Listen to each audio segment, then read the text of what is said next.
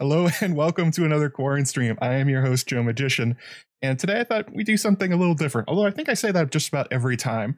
What we'll be doing today is talking about the opposite of Maester Aemon. Last week we got sad about Aemon. There was not a dry eye in the house. We were talking about the tragedy of his life, how he's affecting the current story, his relationship to magic and prophecy, but there's another character who is interested in all those things and very much wants to be the Aemon of the current story, and that is Marwyn the Mage, otherwise known as Archmaester Marwyn of the Higher Mysteries. We barely meet him in the Song of Ice and Fire proper. He shows up in basically one chapter and then completely fucks off. We don't see him again for A Dance with Dragons. He's mentioned a few times before that, but he's going to be an important character going forwards. He's largely a character that is, in his own way, like trying to continue Aemon's legacy, but in his own strange way. Don't worry, Amy. I turned off all that stuff. It should be fine. All the things are turned off. So I'll work on those later. Anyway, so kind of a bummer we lost Aemon, but I think it's almost the next chapter. We go straight from Aemon to Marwyn showing up in Sam's storyline in a Feast for Crows. And there's a particularly good quote here about him that I think George uses to set him up pretty well. We hear about him mostly for the first time in the Feast for Crows prologue before he shows up. And it says, when Marwyn had returned to Oldtown after spending 8 years in the East mapping distant lands, searching for lost books and studying with warlocks and shadowbinders, Vinegar Valen had dubbed him Marwyn the Mage. The name was soon all over Oldtown to Valen's vast annoyance. Leave spells and prayers to priests and septons and bend your wits to learning truths a man could trust in, Archmaester Ryam had once counseled Pate, but Ryam's ring and rod and mask were yellow gold, and his maester's chain had no link of Valyrian steel. Now that is an intro. That is an intro. That is from Pate's perspective from the Feast for Crows before he dies to Jaqen's hand. So I thought a good place to start would be, wait, who the hell is Marwyn the Mage? If it's been a while since you read the books or you're a show only watcher, you may have never heard of him. He did not make it into the Game of Thrones adaptation. A lot of people thought he was going to be, but instead we got the what was his name? What was the name of the Maester in the Archmaester in the show? Archmaester Ebros. We got Ebros, who was the Archmaester of Healing, I believe. Marwyn did not show up. Yeah, we got 2 intros so far in this stream. Things are going great. Broke 2 glasses. An automatic moderator took out somebody. Gotta love it. So who is he? Well, as I said before, he is the Archmaester of the Higher Citadel, of the Higher Mysteries at the Citadel. He has his rod and ring and mask made of Valyrian steel, that very, very rare metal that seems to be so important to the ends game of the Song of Ice and Fire. Marwyn just has it for wearing. Kind of a cool stuff. I think a lot of people, especially those that like watch my channel, would be like, oh yeah, I would want stuff that made out of Valyrian steel. Not only is it cool, but it marks you as somebody that's into the weird and the arcane parts of the story. The Higher Mysteries themselves are just those things. It deals primarily with prophecy, but also magic and largely the supernatural. Whereas the other studies within the Citadel are more, I'm not sure what the right word is, grounded, earthly.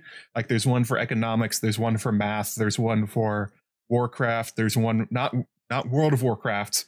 There's no Archmaester of World of Warcraft. Although maybe there should be. All sorts of any kind of subject of study you can think of. There's somebody in the Citadel that's studying it, but all the world of magic and dragons and all that stuff get wrapped up into one Archmaester, the Archmaester of Higher Mysteries. We also learned from Maester Luwin, who has a Valyrian steel link himself, that only one Maester in 1,000 has even a link of Valyrian steel for the Higher Mysteries. Part of it could be that like Valyrian steel is hard to come by, so maybe they're quite they hold back the links they give out because they don't have a lot of it.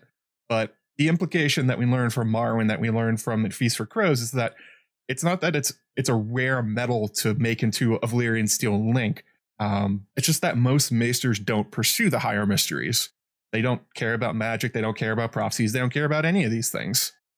PayPal here from Amy Blackfire. She sent $30. Thank you, Amy. Thanks for saving me from the bot. Great topic. Looking forward to it. Also got one from Danny McKay. He says, Eamon's stream was awesome. Well done. Thank you very much, Danny. And there was one I missed from after the Maester stream. I'm not sure if I read this during it, but it was $20 from Reflective Rambling. And she said, just taking a chance to support great content when I can. Wish I could be a patron one day. Who knows? If you want to support me, obviously there's patreon.com/JoeMagician. There's links to PayPal donations down in the description, or you can send in super chats, that kind of thing. And as I normally say, if we get to 150 likes, I'll put on my wizard hat, and I have a new one on the way. Get ready for that one. 175, I'll put on my Gurm hat, which is sitting right behind me.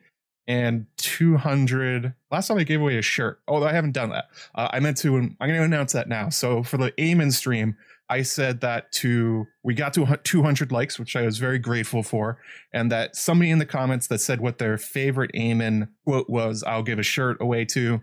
I went through before the stream started, and it's Jay Moray. They're usually here for the streams themselves. If they're not, if you're watching this back, Jay, oh, there you are.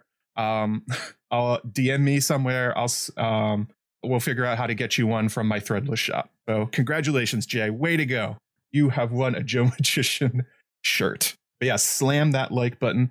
140 watching, 71 likes. Those are rookie numbers. You gotta pump those up for the sweet, sweet hats. Lucky you were here though, Jay. I was going to reply to your comment and say, here you go. But here we go. So yeah, like I was saying before I got sidetracked right there, it's seen within the Citadel itself, and for most of the other Archmaesters, that the Higher Mysteries is kind of a not a great field of study, not one that most acolytes or most maesters will ever try and get during their lives. And the reason is Marwyn thinks it's a conspiracy. We'll get to the Maester conspiracy later, but we see a lot of acolytes during the Feast for Crows prologue. We also hear from a lot of other maesters throughout the story, and it's largely seen as it's a much less practical pursuit for maesters to go after the higher mysteries. Most of them just kind of want to learn their craft to become a lordly maester. They want to go to a castle. They want to be of service to a great lord and his family. They want to be able to heal wounds. They want to be able to advise people with their help. And part of that life is making sure you're useful. Therefore, you get sent out. Yeah, you can know tons about dragon lore. You can know a lot about how prophecies work. But somebody comes in with a big gaping wound on your arm, that ain't going to help so much. So quite a lot of maesters don't pursue it at all. Or if they do, it's the kind of maesters that stay at the Citadel their whole lives and never go out to be castle maesters, as it were.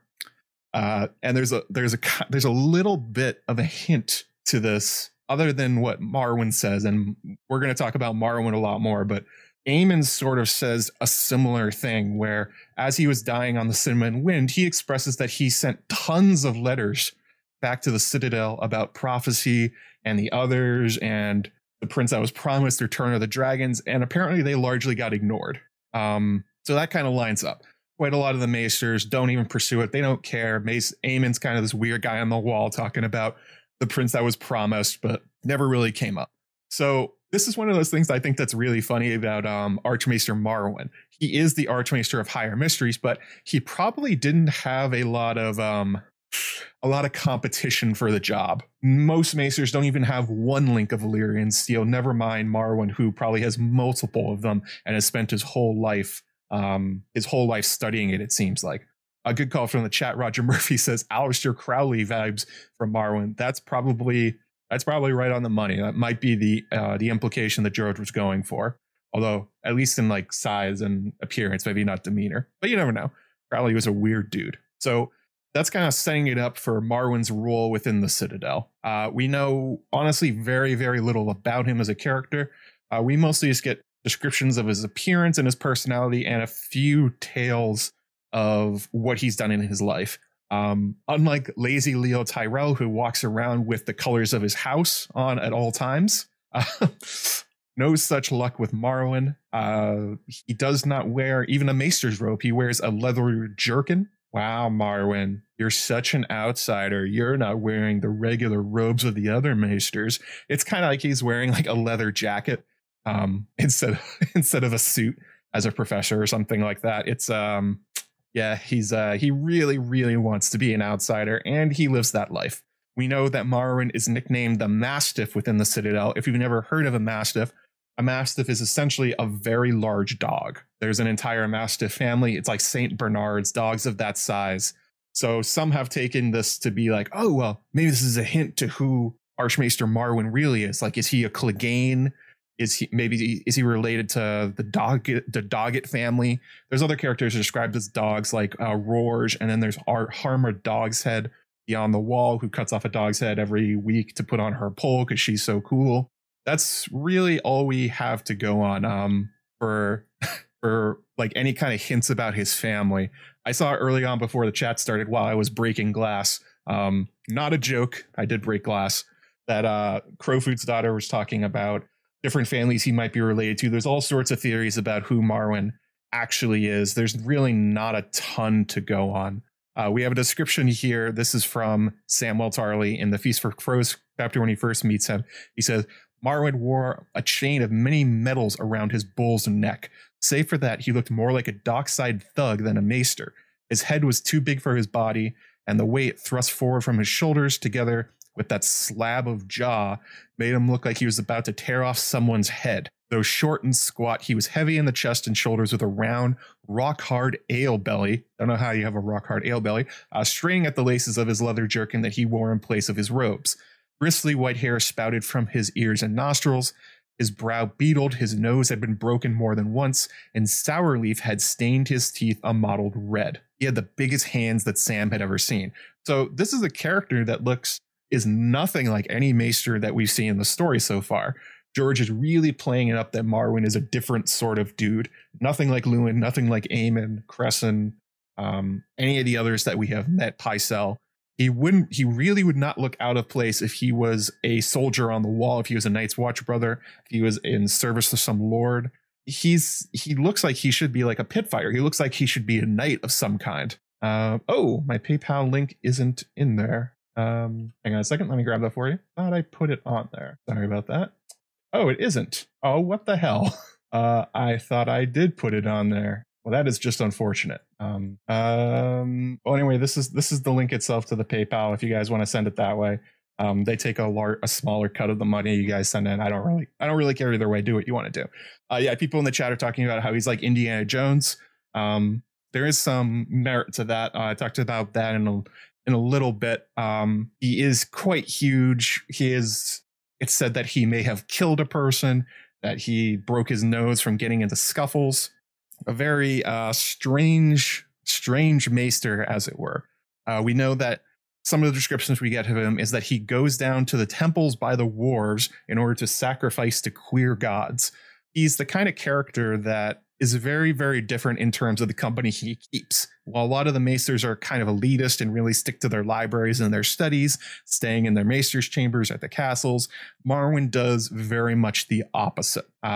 He lives honestly almost like somebody that was maybe a criminal or a smuggler or common folk before he became a maester. He does not really feel like he was a lord's son like Samwell or Leo Tyrell. It says that he's known to go to the wharfs, the dive bars, basically the Undercity. So that would be kind of like in a Marine when Quentin goes to meet the Tattered Prince, that kind of bar, that crazy bar that he goes into. He goes into all the brothels, which obviously you're not supposed to do as a maester. He knows all the mummers and singers in the city. He knows all the sellswords and the beggars. Okay, hang on a second. Okay, I'll just pin this. Can I do that? $5 super chat from History of Westeros. Get that PayPal link up, or we all steal your hat. All right. It's up. It's there, Aziz, and or Ashaya. It's probably Aziz, but I don't really know. Both of you guys run it. Nope, that is not the message I meant to pin. I'm having all sorts of problems today. I don't really know what's going on.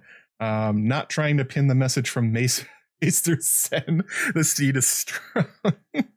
Not the one I meant to grab. Let me just add it quickly to the description of. Now screw it. I'm just gonna do it later. I'm just going to put this in the mod chat, and if anybody needs it, you guys can link it. There we go. Okay. So it's implied that Marwyn grew up with these sorts of people and that he knows them well, and he's rather uncomfortable in lordly society. Yeah, what's going on today? Why isn't that thing unpinning? Stop it. Well, there you go, Maester Zen. You're pinned to the top of the live stream because I can't make it go away.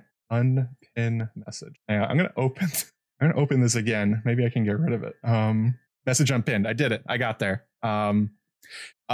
The way that he interacts with the people of the underbelly of the Old Town society reminds me quite a lot of Davos Seaworth, Varys, and Nimble Dick, and these are all characters that were commoners who have risen high in lordly society. So that would be my guess for where he comes from. He lived rough and tumble growing up and became a maester and rose high because of his clearly quite powerful intellect, but also the fact that he's not afraid of going out into the world. He's not afraid of going out and researching things himself. He's not afraid of going to places where other maesters would not go. And that gets to the idea that he's kind of like Indiana Jones. He's not a maester that has spent his entire life in the Citadel studying, like quite a lot of them are. We know that Archmaester Marwyn has traveled far and wide across the world. The first one we know about is he spent 8 years abroad in Essos, just out there learning things and meeting people and trying to understand the world in a way that other maesters really don't. There's the famous quote from the show where Aemon and Samwell are talking about a maester that wrote a book on the wildlings. And Samwell's like, oh my God, listen to all these horrible things. And Aemon says basically like the furthest that maester got beyond the wall was this library. He doesn't know what he's talking about. Maester Marwyn is really not that person. The most famous part of his trek is that he made it all the way to Asshai. There are not many characters in this story that have made it to Asshai and come back, and Archmaester Marwyn is one of them. He's the one that has confirmed that there are no children and that there are no animals in Asshai. And the weirdest part of this whole journey for him going to Asshai by the Shadow, as far as you can get from Westeros that we know about, is that while he was there, Archmaester Marwyn was teaching people how to do things. And one of them was the infamous Mirri Maz Duur. Mirri Maz Duur was one of his students while he was in Asshai. He taught her how to heal people as well as how to speak the common tongue. So all the reasons that Dany ended up, quote unquote, saving her from the sack of the Lázarine town from the Dothraki is because Mirri Maz Duur met and learned from Archmaester Marwyn.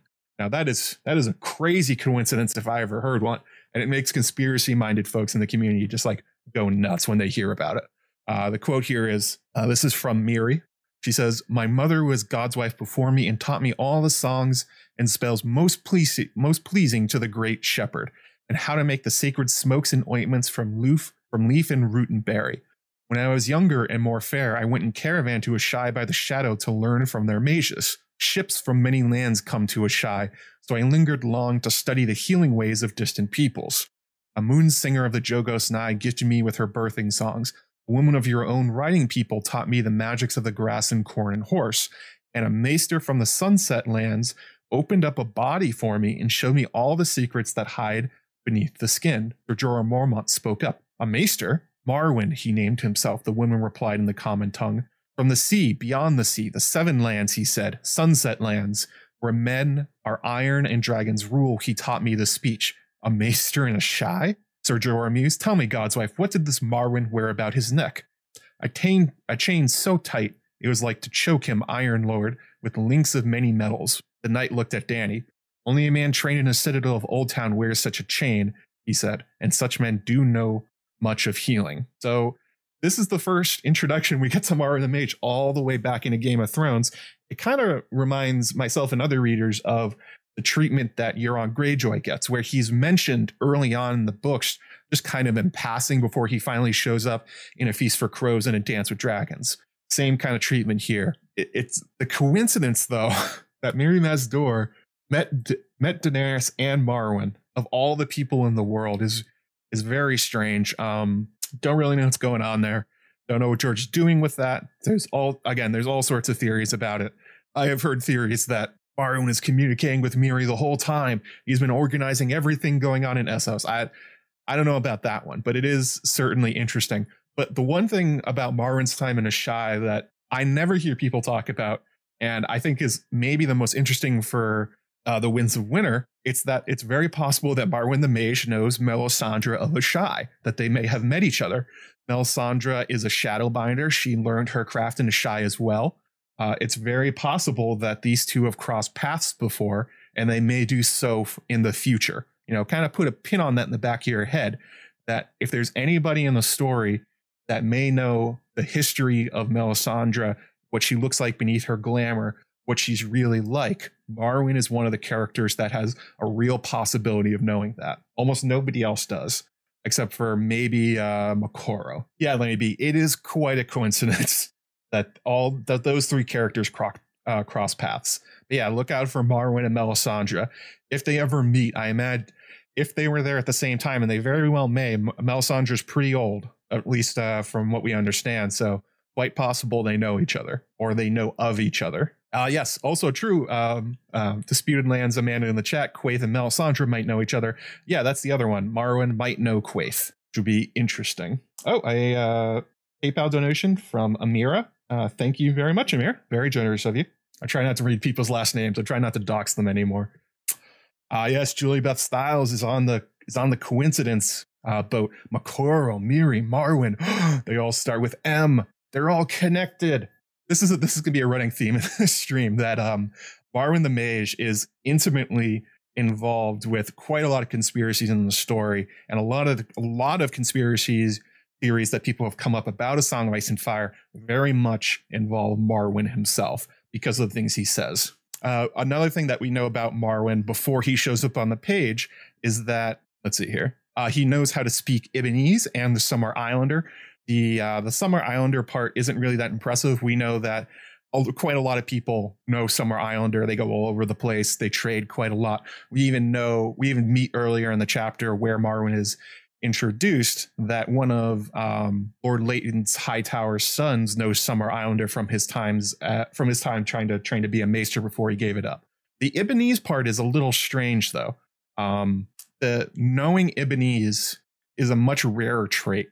We do know that the trading ships of Ib do go to Westeros. There's one in King's Landing at one point in the story, but that Marwyn knows it fluently, that he can talk to the Ibbenese traders, kind of indicates that he didn't just go to Asshai, that he may have gone to the port of Ib itself, and that he may know more languages. He may be kind of a world traveler kind of figure, knowing a lot more than he lets on. We really don't know much about him, so there's a lot of groundwork putting in here by George to make it so that Marwyn could be kind of like a Missandei-like character in terms of all the different languages and peoples he might know. The other thing that we really know about Marwyn is that I talked about a little bit earlier, kind of like the Indiana Jones aspect of it.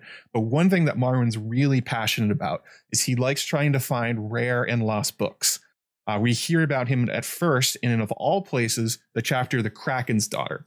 Roderick Harlaw, when Asha Greyjoy shows back up to talk to her nuncle, as she calls him. Gotta love that nunkling.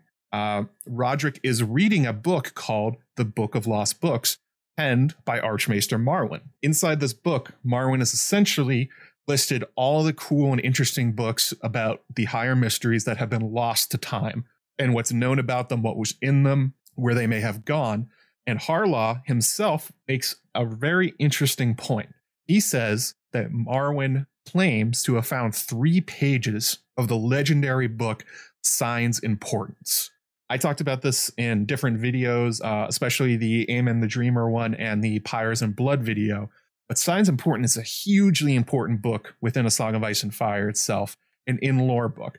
This is the book that has records of the dreams of Daenys the Dreamer. If you don't remember Daenys the Dreamer, she is the member of House Targaryen that got him to abandon the Freehold by convincing her father, Aenar, that essentially the doom of Valyria was coming. They up and left Valyria and sailed to Westeros to establish themselves on Dragonstone. So this is one of those characters, much like Daeron the Drunkard, who seems to be a legitimate prophet within the world, that her dragon dreams likely are true. So if you've read 3 pages of Sign's Importance, like Marwyn claims to have, well, that's very, very interesting for the story and what's going forwards.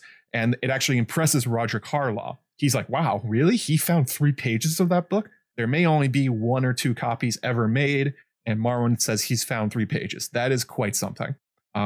Yes, unrelated, but Uncle Dave Zilla says Qyburn's definitely a Marwyn fan. Definitely, Qyburn's one of his acolytes that's out in the world.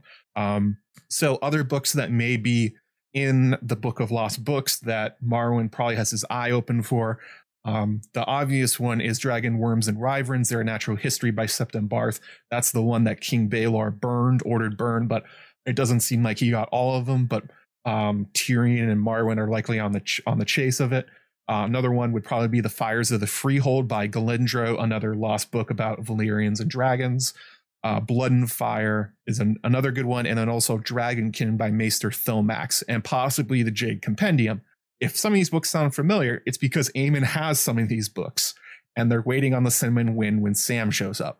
So the treasure trove that the Cinnamon Wind is like, oh, we're going to sell all these books to the Citadel, and that's how we'll make our money for your passage. Well, a lot of these are probably all going to be sold to Marwyn when he gets on the Cinnamon Wind. The interesting thing here about Marwyn, though, is that, again, unlike other maesters who just kind of like search libraries and they try to find hints in other works, they're referencing them to cross-reference to figure out what's exactly in these stories, Marwyn takes it upon himself to go out into the world and try and find them, and also to fact-check the higher mysteries that he finds. His journeys through Essos to Asshai, all these sort of things paint the picture of somebody that very much values his personal experience in validating if things were real. And there's also another connection here that I find very interesting. And that is, as I said earlier, Aemon sent tons of letters back to the Citadel talking about his studies into prophecy, magic, the others, all these kind of things. And they never really got answered. Aemon laments basically that they thought he must have been crazy. Well, if there's somebody at the Citadel that got those letters, it's probably Marwyn. He probably has them sitting in his desk in his room at the Citadel, and as Sam is in the Citadel into the Winds of Winter, he may discover some of these. They are probably right there.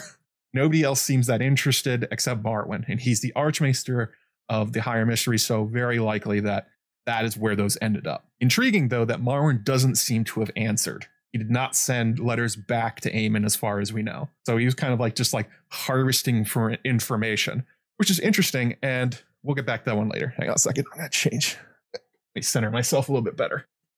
Grey Waste Tim says, I wonder if Howden Halfmaester was another acolyte under Marwyn. He never earned his chain either. Very possible. I imagine a lot of Marwyn's acolytes do not stay in the Citadel with the total disdain he has for the maesters themselves. I really imagine it's very, very common that people start going down the higher mysteries and then get disillusioned because Marwyn's their teacher and he thinks the whole thing's stupid, and then they either give it up or leave the Citadel. A question here we got from Patreon, Grey Waste Tim. He said, Marwyn spent 8 years in East mapping distant lands and searching for lost books. We know he got as far east as Asshai. Is it possible that he maybe mapped out other regions in the Far East, perhaps visiting the more Lovecraftian-inspired cities, or even areas past Masovi and the Grey Waste where the map cuts off? It's very possible that Marwyn was essentially following the voyages of Corlys Velaryon. So I would guess that was the guide he was using for where he was going. So the map has not extended past Corlys' voyages, though. That wherever he went is basically where they stopped. So Marwyn may have refined the maps and confirmed what Corlys reported back, but I don't think he went out and fired more places. Isn't it hat time? No, we're 108 likes, need 150 likes for me to put on a cool hat. Close though, Stephanie Frederick, with 185 people watching. But I would guess that anywhere that's on the map he may have visited. But if we're looking about the languages he knows and the people he interacts with, Asshai to Ib is probably as far as he went. But good question. Let's see here. Were there any other patron questions that were about what we've covered so far? Yes, slam that like button, people. Slam it like your heart depended on it, or your life depended on it. Why would your heart depend on it? What am I saying? This is a weird day. Okay, so, we're going to get to that stuff now. All right, so I've been kind of talking a bit about how Marwyn's an outsider, how he thinks the rest of the Citadel are basically shitheads, that he doesn't like any of them, they don't like him.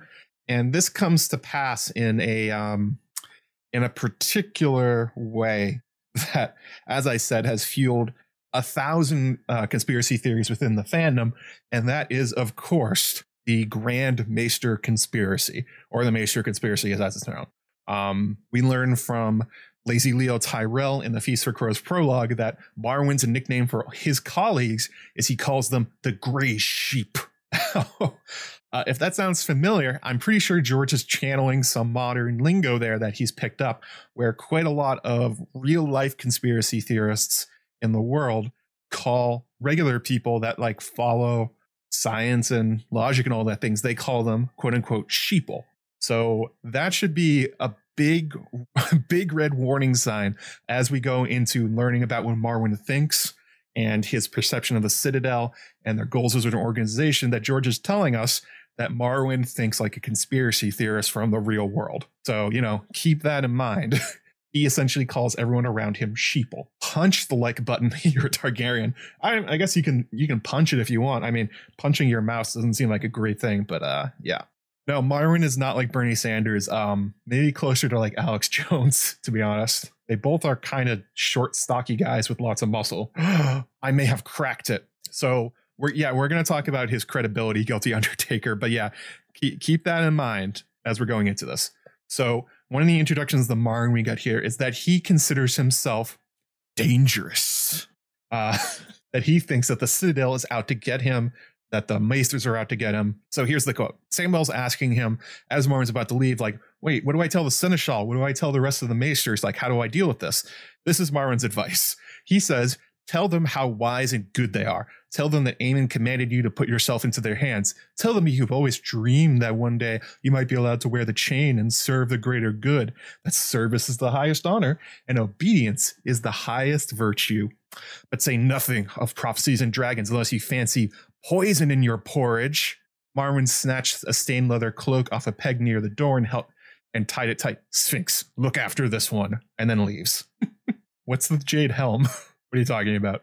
By the way, is it Aziz or Ashay that's talking? I'm guessing Aziz. I just want to know which one I'm addressing. So Marwyn's quote there is basically saying that he feels like the Citadel is constantly trying to kill him for his dangerous knowledge of prophecy and magic. Although I do think you have to take this whole speech with a grain of salt. And that is that Marwyn is trying to get Sam to stop telling the other Maesters what he knows about Aemon and the Wall and all the things he just told himself and Sarella or Larys.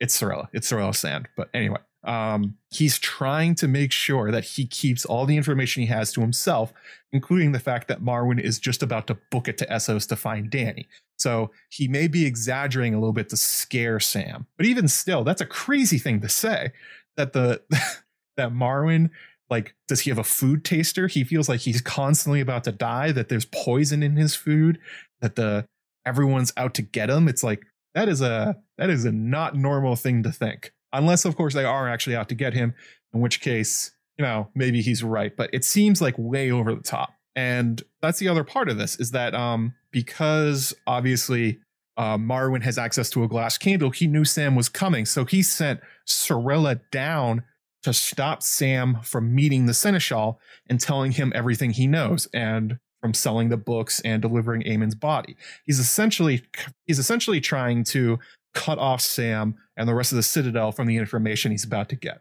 So that is a big caveat with a lot of this information. Okay, something just fell off. Some paperwork just fell off, tax information. Cool. I guess the wind has picked up. And then this is less about him, is that he goes on to claim that Aemon was left at the Wall instead of being made the Archmaester of the Higher Mysteries. And yes, again, Marwyn probably has Aemon's letters, so he knows what's in them, because he is dangerous and he's a Targaryen, and the Citadel cannot have Targaryens. They cannot be trusted. By the way, Vaegon Targaryen, the Archmaester and son of Jaehaerys Targaryen, says hello. So that is really out there, that essentially Marwyn's being like, they're against anyone that loves this kind of stuff. And this is the quote. It says, if I tell you, they may need to kill you too. Marwyn smiled a ghastly smile, the juice of the sour leaf running between his teeth. Who do you think killed all the dragons the last time around? Gallant dragon slayers armed with swords? He spat. The world the Citadel is building has no place in it for sorcery or prophecy or glass candles, much less for dragons. Ask yourself why Aemon Targaryen was allowed to waste his life upon the wall, when by rights he should have been raised to Archmaester. His blood was why. He could not be trusted no more than I can. Okay, so big problem with this logic. Big problem with this logic. Who's saying this? Archmaester Marwyn. This is not Acolyte Marwyn. This is not a exiled Marwyn the Mage who's like hang out in bars and not a part of the Citadel, and he's trying to like lure people to his side or anything like that. The Maesters and the other Archmaesters have decided that Marwyn should join one of the highest ranks you can possibly have within the Citadel. Like, if they're really trying to suppress you, Marwyn, if they're really trying to make sure that you don't know anything, to suppress your knowledge, that they don't trust you, they're trying to kill you, making you an Archmaester is like the opposite of that. They are rewarding him for his scholarship and the knowledge he has contributed to the organization. And he's one of the Archmaesters at this point. Like, clearly he would be in on the inside of whatever kind of conspiracy the Citadel would be trying to do here. So like, hey, pump the brakes on everybody's out to get you, Marwyn. They probably aren't. So yeah, ease off there. And the other part of it is that he goes on to claim that, I mean, the part about how Aemon's being left out of the Citadel because he's a Targaryen. Aemon's at the wall because he wants to be at the wall. That was his choice. When Egg was named king, when Bloodraven went to the wall, Aemon said, I will go and I will take the vows to be there. And as we know about a lot of his views on prophecy and the end of the world and all these kind of things, it's very likely that decision was informed by the fact that he wanted to be in a position to help when the others arrived, which he thought was happening soon. And then afterwards, after the death of the rest of the Targaryen family through the Summerhall and Robert's Rebellion, that Aemon largely viewed it as kind of like a penance for himself, that the Targaryens are gone, he failed them, but, you know, this is now how he's going to make up for it by staying at the wall and helping out. But Marwyn has a totally different understanding of this. It's like, I am sure that there are some of the Archmaesters that were like, well, Aemon's been up on the wall all this time on his own. Who knows what he thinks? But like, that's not the reason he's still there. And somehow Marwyn has essentially like grafted his own feelings of being an outsider onto Aemon. But again, this is undercut by the fact that Marwyn, the dangerous one, the one who can't be trusted, the one who everybody's trying to kill, they raised to being an Archmaester. So like, don't really know what he's going on about. There's a lot of conspiratorial thought in his brain, basically. That's what I'm trying to get at here. He's a very smart character. He obviously has a lot of knowledge. He has a lot of real world knowledge, seen quite a lot of things across the world. But this particular part, the part that usually fuels the Maester conspiracy, is like, hang on a second. Hang on a second, Marwyn. Is he like a professor with tenure? Like, kind of, I guess. I don't know if you can be kicked out of the Citadel like that, but he's definitely not like somebody sent to the end of the world to get out of the way. They have elevated him to the most powerful positions they can outside of being the Grand Maester, basically. That's the next step up for him, being Grand Maester to the king. So like, come on, man. maybe rein it back in a little bit. Okay, so with that in mind, let's talk about the Maester conspiracy that Marwyn essentially just laid out. So there's two sources on it. There's obviously Marwyn, like we just talked about. The other one is Lady Barbary Dustin. This happens in the Theon chapters. The larger conspiracy as an outline goes like this: that as soon as the Targaryens landed in Westeros and began their conquest, that the Maesters have been waging a secret war. Hang on a second. They have been waging a secret war to destroy the Targaryens and their dragons. But it goes even further than that. There's a belief that the purpose of the Citadel itself and its current mission as a group is to stop the proliferation of magic across the world, to suppress all knowledge of it, to make people believe it doesn't exist, and to kind of like hoard it for themselves. The origin story of the Citadel is that Paramore the Twisted, a crippled son of King Uthor Hightower, made the Citadel as a place of learning thousands of years in the past. Actually, Amanda, or Crowfood Daughter in the chat, had a really great thread on this yesterday, talking about the origins of the chain and how it likely links to the fact that Paramore's pets may have been slaves, much in the same way that the slavers of Slaver's Bay, they essentially value the most highly knowledgeable slaves that they have, and that they essentially make them into like a higher class, sort of. So really interesting thread. Let me see if I can grab the link for it. I'm gonna put this one in chat if you guys want to check that out. She did a really good job. I'm not going to read the whole thing, but excellent look at the origin of the Maesters. But one of the things that comes out of the founding of the Citadel and the Maesters is that they did outlaw some studies within the world of the higher mysteries. In particular, if you go to the Citadel, you are forbidden from studying necromancy, and you're not allowed to open up the bodies of the living. You're not allowed to vivisect living specimens in order to figure out the inner workings of a person. That's the thing that got Qyburn thrown out of the Citadel, is he was cutting open living victims basically to try and learn how their bodies work. Because obviously there's no x-rays, there's no MRIs, you can't look through the skin. So he was killing people to learn how their bodies worked.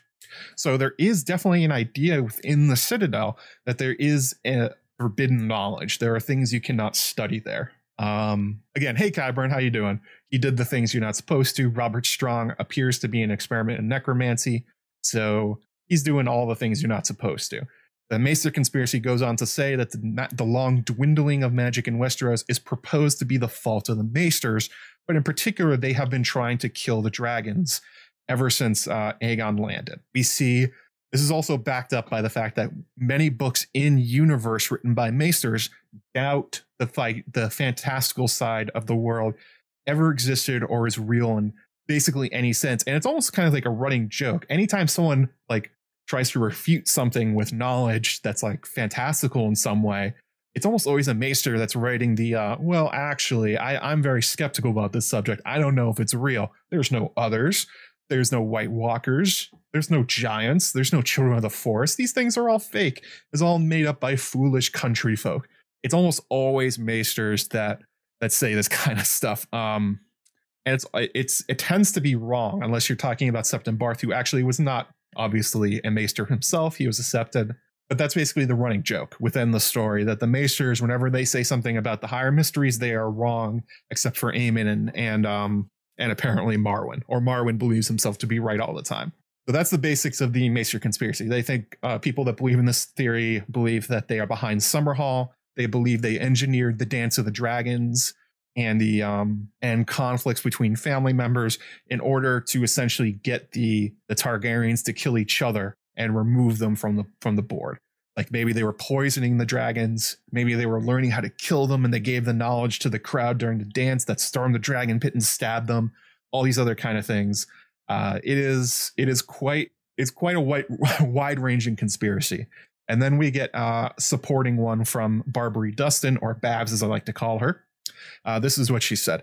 As Maester Medrick went to one ear the whisper in Bolton's ear, Lady Dustin's mouth twisted in distaste. If I were a queen, the first thing I'd do is kill all those grey rats. They scurry everywhere, living on the leavings of the lords, chittering to one another, whispering in the ears of their masters. But who are the masters and who are the servants, truly? Every great lord has his maester, every lesser lord aspires to one. If they do not have a maester, it is taken to mean you are of such little consequence. The grey rats read and write our letters, even for such lords as cannot read themselves. Who could say for certainty they are not twisting the words for their own ends? What good are they, I ask you?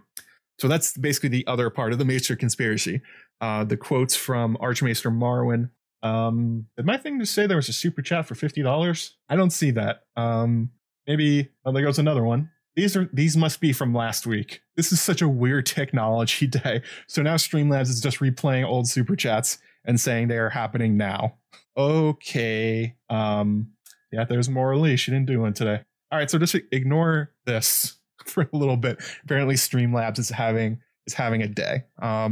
So basically my perspective on the Maester conspiracy is, well, like, not obviously it can't be all Maesters, right?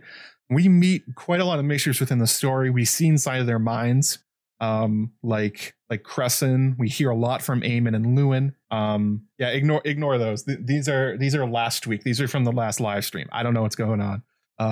We hear from these characters, and if there's a wide-ranging Maester conspiracy to influence politics and guide the world the way they want and to destroy magic, like all the other Maesters we've met are not in on it, basically. That doesn't mean, though, that Maesters do not have ulterior motives. That doesn't mean that they're not trying to make things happen that suit their needs or that suit the needs of what they think the realm needs. Like, for instance, Grand Maester Pycelle is a great example of a Maester that is really pushing the ideas of his vows in ways that help him. He really wants to help the Lannisters. He really wants to help Tywin Lannister. There's also a bit of a conspiracy within White Harbor. What's his name? Wyman Manderly thinks he knows that his Maester used to be a Lannister of Lannisport, and he's kind of saying like, maybe he's working against me. Maybe he's working for the Lannisters in some way. Very well could be true that there are individual Maesters who are doing the whole thing. But again, if there's like a secret cabal within the Citadel of people trying to make like magic go away and kill all the dragons or something like that, they're doing quite a job of keeping out the Archmaester of the Higher Mysteries, especially when we know the guy has a glass candle. Wow, this is just going nuts over here in the corner. A lot of them just sort of get wrapped up in their own lives. They get wrapped up in the business of running the castle, knowing the children, helping their lords and all these kind of things. Like, quite a lot of them barely have time for anything other than their studies. So the idea that like they're all in on it, all the gray rats are doing this sort of thing, or Marwyn's kind of conspiracy. Let me turn off the alert box. Okay. So hopefully that will stop those from going off. Oh, thank you for the $10, Amanda. She sent a pear that is flying like Superman. Adorable. Thank you for the super sticker. We're gonna let the alert box have a break for a little bit. So yeah, I mean, this is one of those things that happens with people who are in real life conspiracy theories. They think that everybody that thinks the opposite of what they do are in on it, and they're all in on it, and they all have the secret agenda that that are trying to influence the world. And if you can just crack the inner circle, then you can expose the whole thing. Like, this is a large part of like QAnon. This is a large part of like flat Earth theories, or all these other kind of ones. It's very clear what George is referencing here by having Marwyn talk this way and Barbary Dustin. My perspective on the Maester conspiracy, at least from Marwyn's perspective, is that Marwyn mistakenly attributes the dislike that other Maesters have of him personally, and then kind of uses that to be like, well, it's my ideas they hate, when it's quite clear that Marwyn is trying to present himself as a rebel, that he interacts with people that they don't. He acts in a way that they don't. That he is deliberately trying to be a provocateur. So it can both be true that the other Maesters don't really like Marwyn because he's kind of a dick, but also the fact that they don't like his ideas because he's not really convincing them of anything. The whole point of the Maesters themselves is that they're supposed to be like the scientists and the professors of their world. These are people who are skeptical by nature. These are people who require large amount of evidence to believe anything. That's sort of the nature of scholarship. You have to prove it to them. And it seems pretty clear that Marwyn is not convincing the other Maesters of his theories. Therefore, he's conflating the two of them. That he's a dangerous character, that they hate him, that they can't let him rise high. But then they make him an Archmaester. It's quite clear they're elevating him in spite of not liking him, because he's a high quality mind. So that's my perspective basically on the Maester conspiracy. Marwyn is mistaking just like dislike of his personality, his demeanor, his dress, all these kind of things. The way he wants to present himself as an outsider is being reflected in the way the Maesters perceive him. So yeah, there's also the idea that Barbary Dustin's rant against the Maesters, part of it is influence. She says this during her speeches to Theon, that part of the reason she doesn't like the Maesters is that she thinks the Maesters kept her from marrying Brandon Stark, the dead Brandon Stark, the one that told the Rhaegar to come out and die. and that she's kind of held a grudge ever since then. Like Lady Dustin is a woman that knows how to hold a grudge. She's still mad at Ned Stark for not bringing back the bones and the bones of her husband and leaving them in Dorne. She wants to deny him being buried in Winterfell because he didn't bring back a giant pile of bones to the north. So these are people that really hold grudges and take them personally. So I'm not saying that there haven't been maesters that didn't like dragons and that they would have been happy if they were dead, or that are not big fans of magic. It's just that the sources that people use for these, the quotes they come from, it's really important to keep in mind who's saying them and why they're saying them. Sorry, I know the Maester conspiracy is relatively popular. That's just kind of my take on it. There's no way they're all in on it. We know too many Maesters that are not in on it, and really take a second look at Marwyn and Babs before you believe what they're saying. Although that doesn't mean that what they're saying is not true. It's just like, be skeptical towards their claims, especially the context of which Marwyn is saying it. Like a lot of these are being said in terms of Marwyn saying to Sam, hey man, don't go talk to any Maesters. They'll kill you. It's like, all right, well, come on then. Let's see here. Oh, this is probably a good time to do some promo stuff. I already announced that Jay Moray won the shirt last time from hitting 200 likes. So obviously, if you want to support me in the channel, you can go to patreon.com/JoeMagician, where you can get access to the patron Slack, where a bunch of these questions that we're going to talk about came from. You can get access to patron only content, like the outline I posted for everybody. You can also get access to patron only episodes. When I turn on memberships on YouTube, I'll probably upload them here too. But the most recent one was an analysis of George R. R. Martin's most famous story that's not A Song of Ice and Fire, Sand Kings. Apparently it was quite scary, according to some that listened to it, because it's a horror story. Sand Kings is a horror story, but apparently also very good. There's other ones up there, like an analysis of Meat House Man. There's also a talk with Eliana of Girls Gone Canon about Cripples, Bastards, and Broken Things. So you get all those at the $5 level. Further ones up, you get access to content early by a day or two. And I believe at the higher levels, some of them are like, you get to choose a topic for me to talk about. Like, for instance, if you look back at my Corrin streams, one of them's on House Baelish. I'm not a big fan of House Baelish, but one of my patrons, Ramona Zamfir, she signed up for that level and she suggested it. So I ended up doing a live stream on it. So that's a thing you can get access to, and also vote on future content, all that other kind of stuff. Yeah, Kristen, there you are. Kristen said it was very scary. It is a scary story. Sand Kings gave me nightmares for a few nights afterwards. So we have 202 watching, 146 likes. We get to 150 likes. I will put on my wizard hat. 175, I'll put on my Germ hat, and I'm not really sure for what to do for 200. I don't know if I want to give away another shirt. We'll figure something out. You guys slam the like button, we'll figure it out. Also, if you want to donate to the stream, obviously super chats are an option. You can send them to PayPal.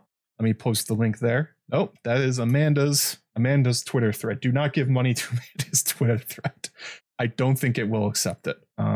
So if you want to support me in the stream, those are ways you can do it.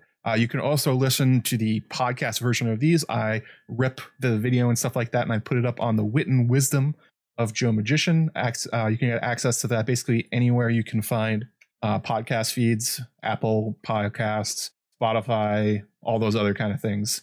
No new customer ratings or reviews from people. So if you do listen to this on the podcast feed, please rate and write a little message telling me what you think about it. Oh, there we go. Yes, Meat House Man is a messed up story. Pear-Shaped Man is also very messed up. JT sold. When I read Pear-Shaped Man, I thought about that one for a week straight. It is a terrifying one. I will never shave my head. My head is too weird and lumpy. For it, not breaking any glasses this time. There we go. I do have a new hat on the way. It should be here later this week. So get ready for that one. But thank you guys for slamming that like button. I'm sorry, though, that is now covering up my awesome hairdo. So that is a bummer. I'm going to be conceited for a second. So I think that's all the promo stuff. What we have coming up, I have an upcoming theory about Lady Stoneheart and what she's going to try and do in The Winds of Winter. Like, where is this going? Like, why is she killing so many Freys? Where is George taking her story? What's going to happen there? I have that all written. I just have to record it and do the quotes and animate all that stuff. But that is in process. That should be out relatively soon.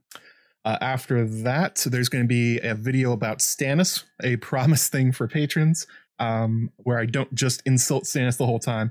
I'm going to be talking about Stannis and Daenerys and comparing and contrasting the two of them, because I have to make a video where I don't insult Stannis. So that's how I'm going to do it. And I'm gonna try and have another video up before the end of the month. That one is a secret, though. I got something very special, something nobody else has. So I'm gonna make a video about it after the Lady Stoneheart one. Get ready for that one. It's gonna be something. I can't tell you yet. It's a big secret. Oh yes, that's true. Aaron says one of the patron benefits of the Slack level is you can help pick out new hats. I put up the listings of all the different hats I was thinking about buying, and people helped me figure them out. So that's what we did. But I think that's it for promo stuff. Just, slam that MF and like button. So now we're going to get to another part of Marwyn that's fairly important. That is the glass candles. I don't like glass candles. I talked about this during the glass candles live stream. I don't like how George used them. I don't like how he introduced them. I don't like the effects they have. I think the story would be better without them, but they are in the story, so we kind of have to talk about it.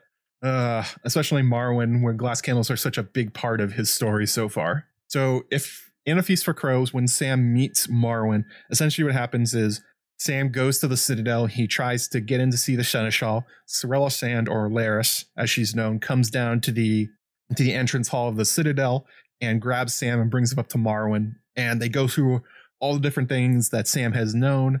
And one of the things that's very curious, and this is hinted about in the Feast for Crows prologue, is that Marwyn has somehow managed to light one of the glass candles.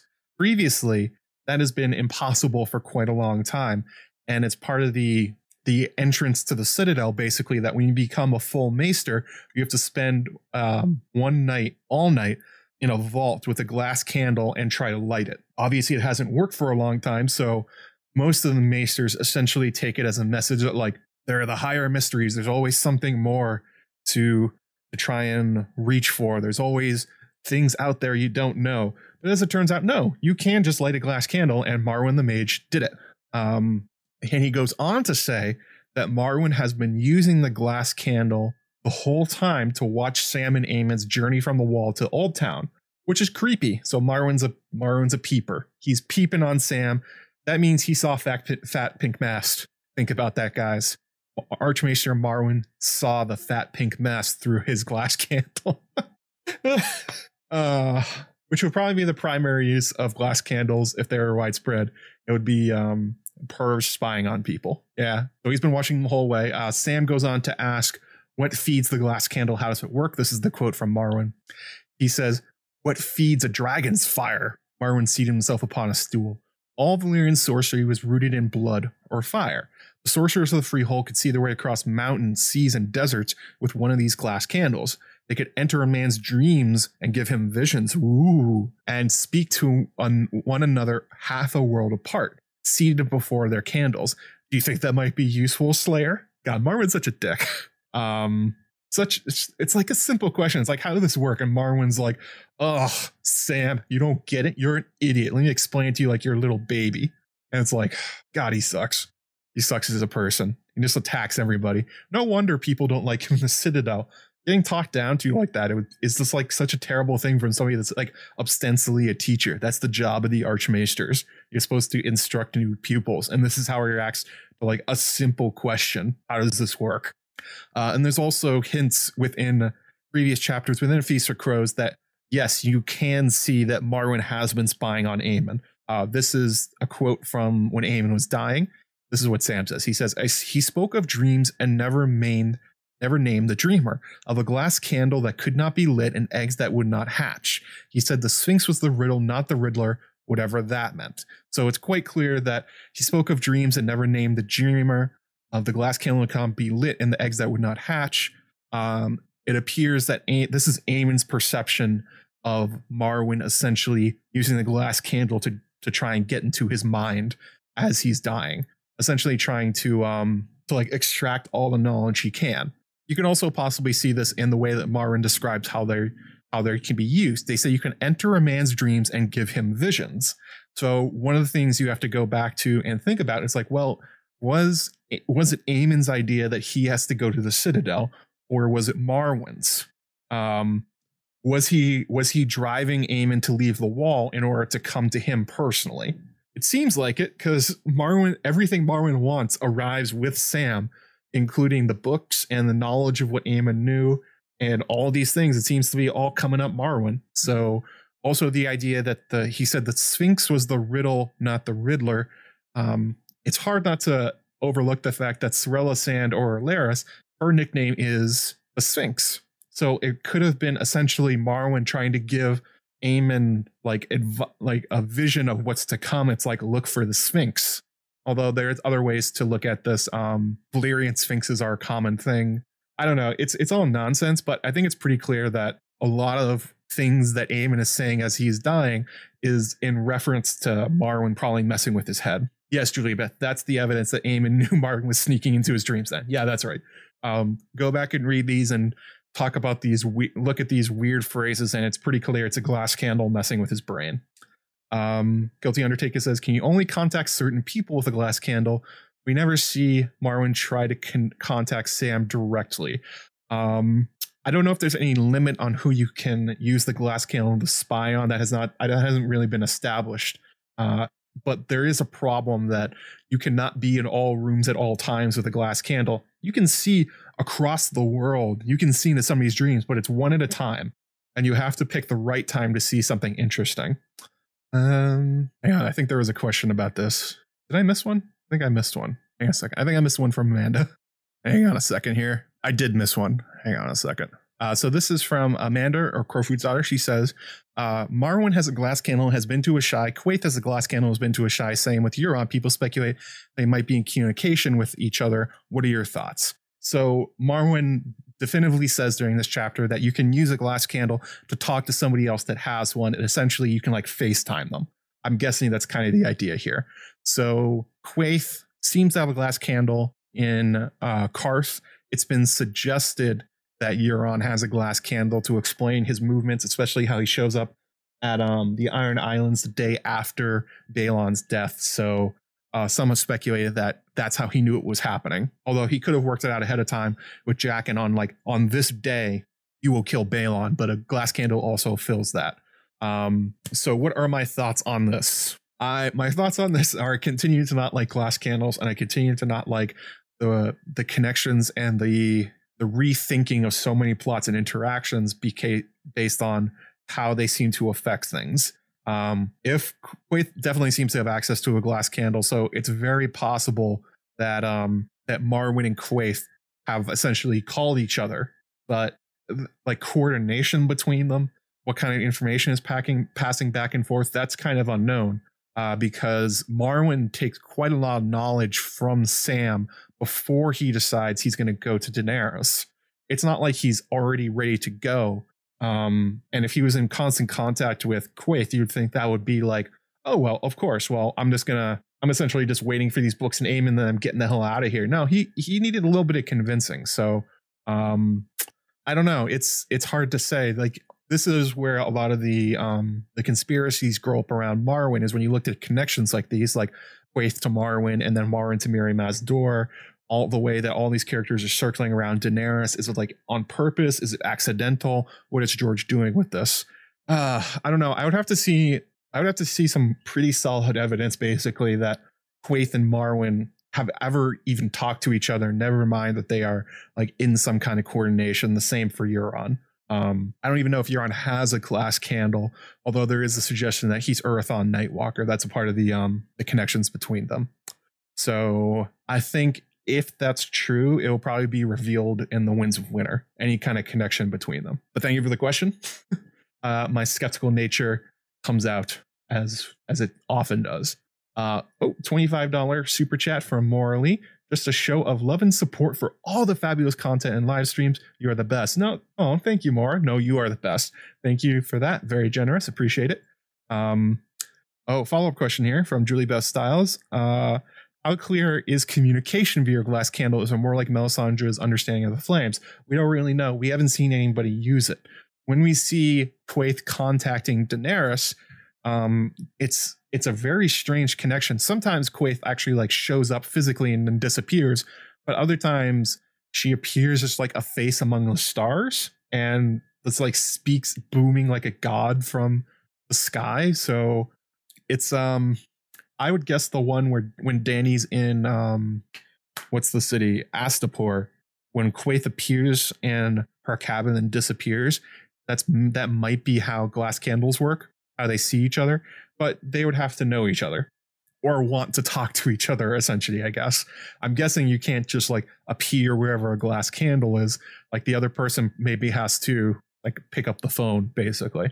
Marwyn's such a dick that maybe Quaithe doesn't pick up from him or Euron. Although this is a problem in Lord of the Rings with the Palantiri, that when somebody has one, they can see through all the others, and you basically have to keep it covered to stop them. It may be a similar idea, since George is essentially making his glass candles as a take on the Palantir themselves. So it could be something like that. But again, this is something that we don't really know. You can infer from Quaithe and Dany's interactions that's what it's like, but maybe in the Winds of Winter, Sam will use a glass candle and we'll see exactly how it works, but we are not there yet. Here. Oh, Eric Forg, he asked, how do you comparatively assess Lady Dustin's conspiracies versus those of Marwyn? I kind of addressed that one already. But basically, yeah, it seems like Marwyn's distrust of the Maesters is very different from Barbary Dustin's, but a natural skepticism of people in power is basically the idea behind both of them. It's not a bad thing to be skeptical that the Maesters, and particularly when you look at people like Pycelle, they may have their own agendas, but the idea of like a massive conspiracy of Maesters seems like an enticing idea, one that's fun to play with, but probably not one that's true. I mean, we've seen from too many Maesters, we have heard from too many of them, and they are so different and they care about so many very different things that it would be hard for me to believe that they all essentially like have like a dark mark on their arm that is giving them instructions on how they need to shape the world politics or something like that. That seems a little bit off the chain, as it were.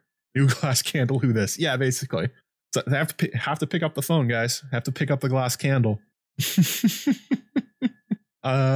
Do glass candles have data limits?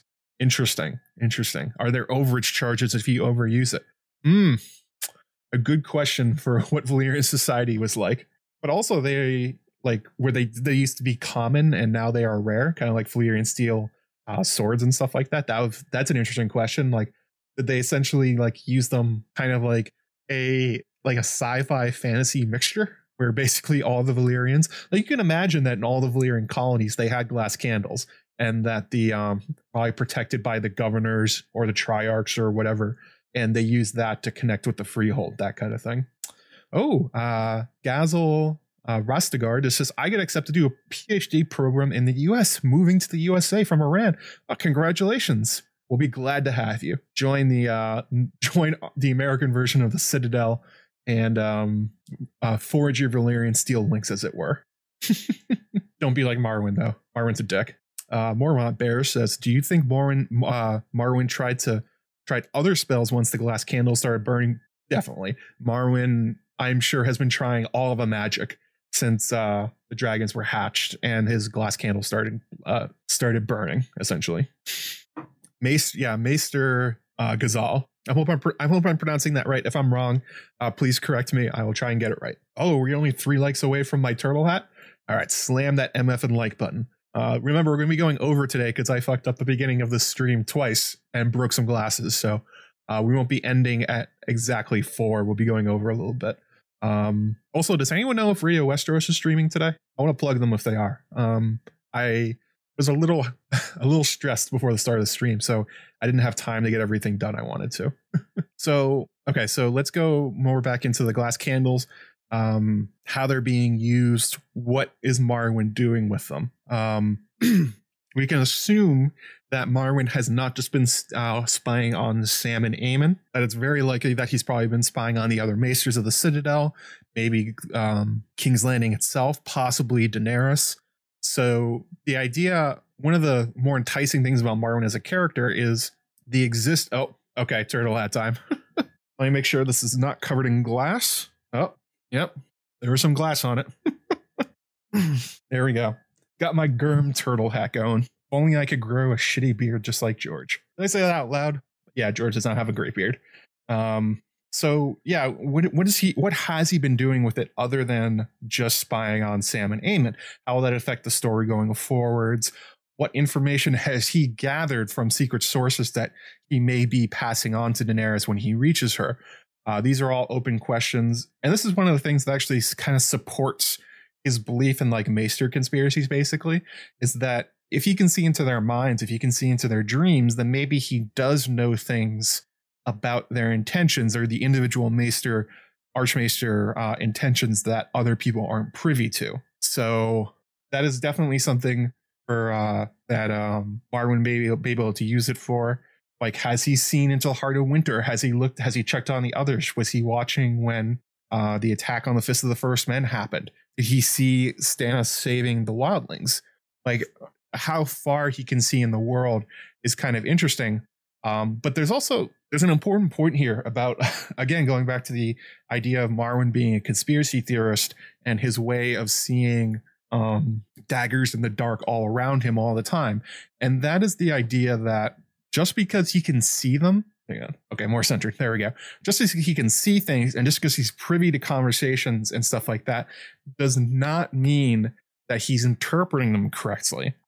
This is a big thing when you're talking about popular conspiracy theories like, oh God, what are they? Like flat earth conspiracies, like 5G conspiracies, cloud seeding or whatever it's called. Basically anything that's on InfoWars, I guess. A lot of these things it's not that the evidence is unknowable to the people that believe in the conspiracy theories.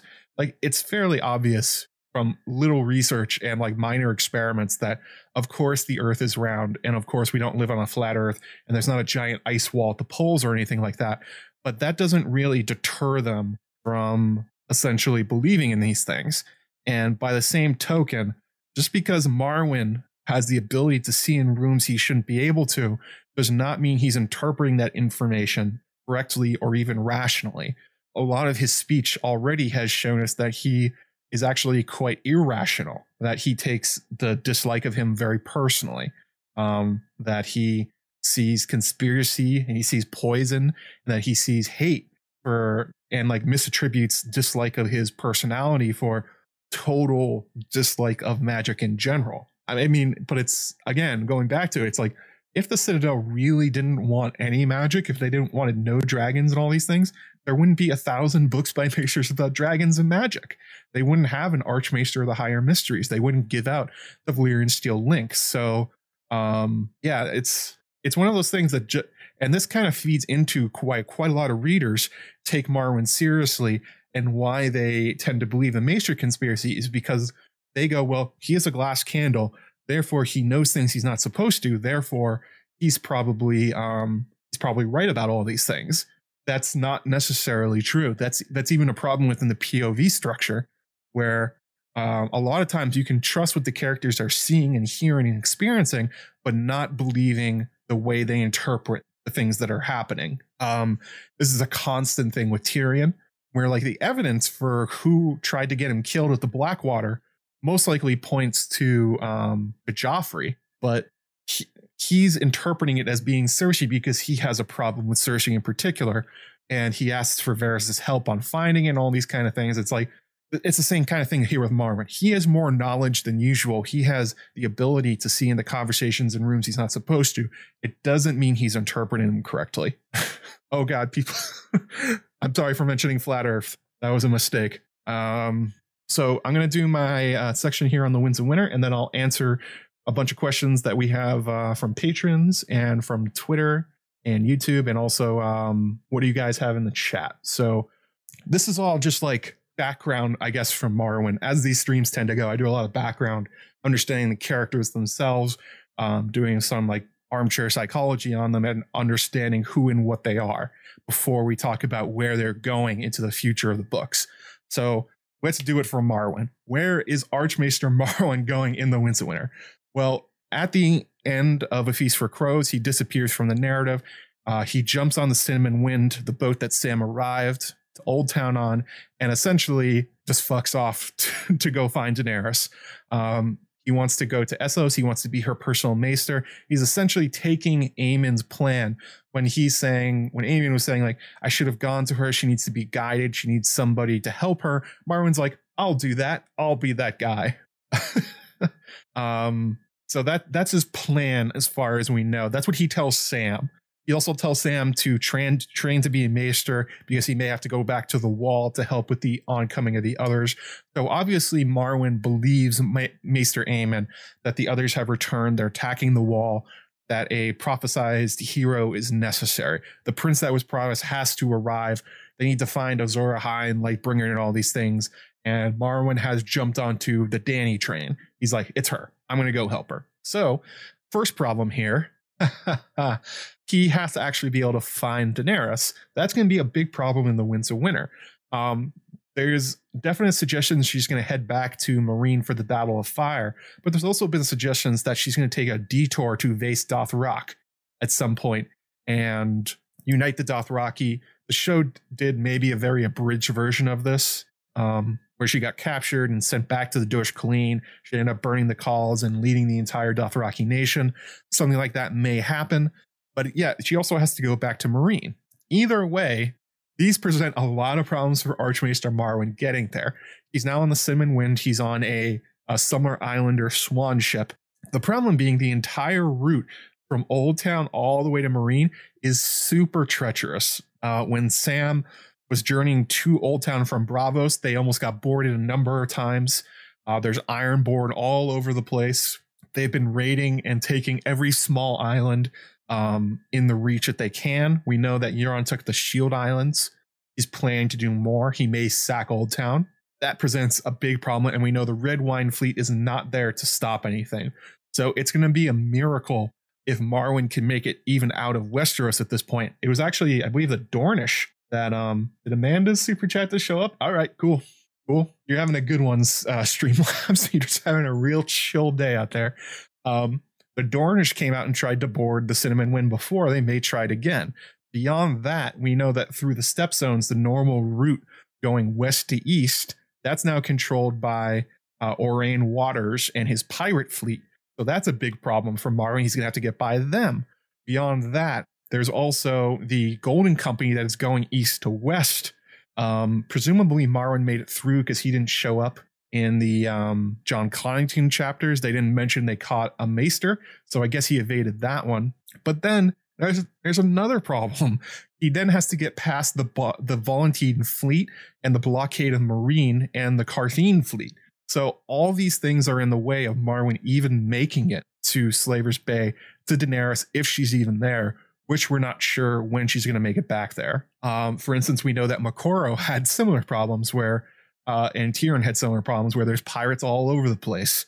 So not going to be a good time for him to get there. The other issue for what Marwyn will do in the Winds of Winter is how exactly is he going to endear himself to Daenerys? He doesn't know her in any way. He might have insights into her mind from the glass candles, but that's not the same as convincing her to make you a part of her inner council, which is what Marwyn's trying to do. And it'll become kind of challenging when you're thinking about who Marwyn is and in what way that he's going to make himself useful. So many people think that Tyrion is going to find his way into Daenerys' inner court. So that's basically, he's got dragons on lockdown. Tyrion is the dragon expert in world. Haldon Halfmaester had him writing down everything he knew about them. Okay, so Marwyn's not exactly better in that way. What does he know that Tyrion doesn't, or that his other counselors don't? And it's mostly, it's basically like prophecy and glass candle stuff.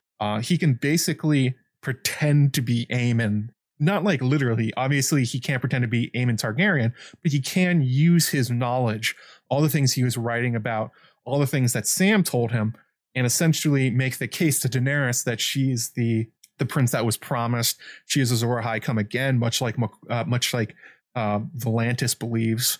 That's one thing he can be useful for. And there's also a bit of there may be spots opening up in Dany's organization. There may be some of her inner council that are dying during the Battle of Fire. Barristan the Bold seems on the butcher's block, as it were. He may not make it out of the Battle of Fire. Or Barry Turncloak, not a popular theory, but possible. There's also Skahaz. There's no certainty he's going to make it through the Battle of Fire.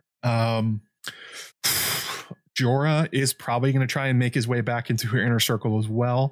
So it's a crowded group that Marwyn's going to have to break into. And actually, Ygritte Targaryen in the chat brings up a great point that Daenerys already knows the name Marwyn, and it's from Mirri Maz Duur. She explained that her knowledge of healing and her common tongue came from Marwyn, Archmaester Marwyn. So when he shows up, he's going to be working against the fact that Daenerys did not learn any kind of lesson from Mirri Maz Duur and instead views her as an enormous traitor that killed her husband and her child. That's not going to go well for Marwyn. That's really not going to go well. The main things he has in his favor, though, is that on board the Cimmon Wind, he has all these rare books from Castle Black about Valyrians, about dragons, about magic and all this stuff that he got from Aemon. He has his own books, presumably, but he also has Aemon's body. So maybe that in some way will endear him to her? I don't really know. Would that work on you guys? If somebody showed up with a cask of rum filled with like your great uncle, would you be like, oh, hey, thank you. Thank you for delivering my dead relative to me. High five. Welcome to my inner council. I don't know. That seems like a stretch to me. I think a clever person could make the case that how do we know that you didn't kill Maester Aemon and steal all of his stuff? That'll be a problem for Archmaester Marwyn. Do we know if Marwyn can glamour? No, we don't know if he can. He may have tried, but I don't remember him having any jewels, which is usually how you do it. Will Moss says a Westerosi maester will be attractive woman wanting to set up a rival Westerosi court, though. Every Westerosi noble and royal court has a maester. That is the other main thing, is that he has a wealth of general knowledge, but so does Tyrion. So if anything, there's likely going to be some kind of rivalry between Tyrion and Marwyn. They're both going to try to fill the same roles for Daenerys in terms of knowledge base, knowledge of Westerosi politics, general knowledge, all these other kind of things. So it's really gonna be interesting to see how those characters interact. And I'm pretty sure Tyrion's gonna see it that way, that he's gonna look at Marwyn and say, if I have to remain in Dany's good graces, I'm gonna have to beat Marwyn. Especially with the different route Tyrion has taken in his life at this point. The other thing that Marwyn could do that is very interesting is that he does know how to light glass candles, and he can use them, which are amazingly valuable in terms of what they can do. The same speech that he gave to Sam, he could give to Dany. He's like, look, we can use glass candles to see across the world. I could see into people's dreams. I definitely didn't look into yours, though, my queen. I totally didn't do that. Big problem there. He left behind his glass candle. He left behind his glass candle in the Citadel. It is still burning in his quarters when he leaves to go on the Cinnamon Wind. So I'm not even sure if he can use that to endear himself to her. He would have to find a glass candle around Dany and then light it and use it in order to prove his worth. So that will be it's going to be a real challenge for Marwyn to not get immediately killed by Daenerys. As for his connections to Mirri, for being useless, for maybe using a glass candle to get into her mind. Like, and what does Quaithe think about this? Surely she'll be aware that another guy with a glass candle just showed up. Will Quaithe warn Dany about her? Like, maybe. She very well could. Marwyn's not a liked guy. But there's one other secret thing that Marwyn may be able to give Daenerys that nobody else can. And no, get your minds out of the gutters. Dany already, never mind. I'm going to let that thought go. There is a theory out there that Marwyn the Mage may have known Rhaegar Targaryen. So we're going to go through this quickly. The Rhaegar, as we talked about in the last stream, had a lot of knowledge and love of books and love of scrolls and spent all of his time reading them. which is very similar to the behavior we see from Roderick the Reader and also from Archmaester Marwyn. And it's said that Marwyn found 3 pages of Signs Importance. And that is in particular a Targaryen heirloom, basically. Now, if you remember the story of how Rhaegar decided he was the prince I was promised when he started writing Aemon, they started interacting with each other, it says that Rhaegar found something in his scrolls, that he read something and apparently had something to do with prophecy, because Rhaegar suddenly became prophecy obsessed himself. Like, did Marwyn show Rhaegar these 3 pages? It's been a theory for quite a long time. Well, actually, I don't know if it's been a theory for quite a long time, but I proposed it in one of my videos. But also other people have noted that there's a good chance that it's Signs Importance, a lost copy of it, a lost few pages that convinced Rhaegar that he was the chosen one, that he was the prince that was promised. And it would be interesting if the fact that Marwyn found these 2 may link them together. Sam Vimes says, Joe, when you finally finish transition to Gurum's physical likeness, will you transfer your soul into your body? I don't want to be George's second life. That ain't happening. God help me, no. So that is a possible connection people have made between Rhaegar and Marwyn. But the other one is that we have no idea who Rhaegar's maester was on Dragonstone. Basically, when Dragonstone is cleared out from the Targaryens and Stannis takes it over, he has to bring Cresson with him, because whoever was the maester there is no longer there. Whether they're dead or they got called back to the Citadel or they left, like, it's kind of unclear. So there is definitely a place for Marwyn to know Rhaegar and may have been the Dragonstone maester, which would make sense because of his extreme obsession with magic and dragons and Valyrian culture and all these other kind of things. It may be that perhaps that it's his 8-year journey to Asshai, although I don't think the timeline works. I think we'd have to establish when Mirri Maz Duur went to Asshai, but it's certainly possible that Marwyn's journey to Asshai came after the fall of the Targaryens, that he left Dragonstone and that he went to Asshai and then came back and became the Archmaester after being Rhaegar's personal maester for quite a lot of years. So if this theory is true, if there's definitely a connection between Rhaegar and Marwyn, that is something that he could offer Daenerys that nobody else has. Personal knowledge of what he was like, personal knowledge of his interest in prophecy, the knowledge of dragons and what he was trying to do, and all these other kind of things. So there's a very real possibility that if George wants to connect those dots, he definitely could.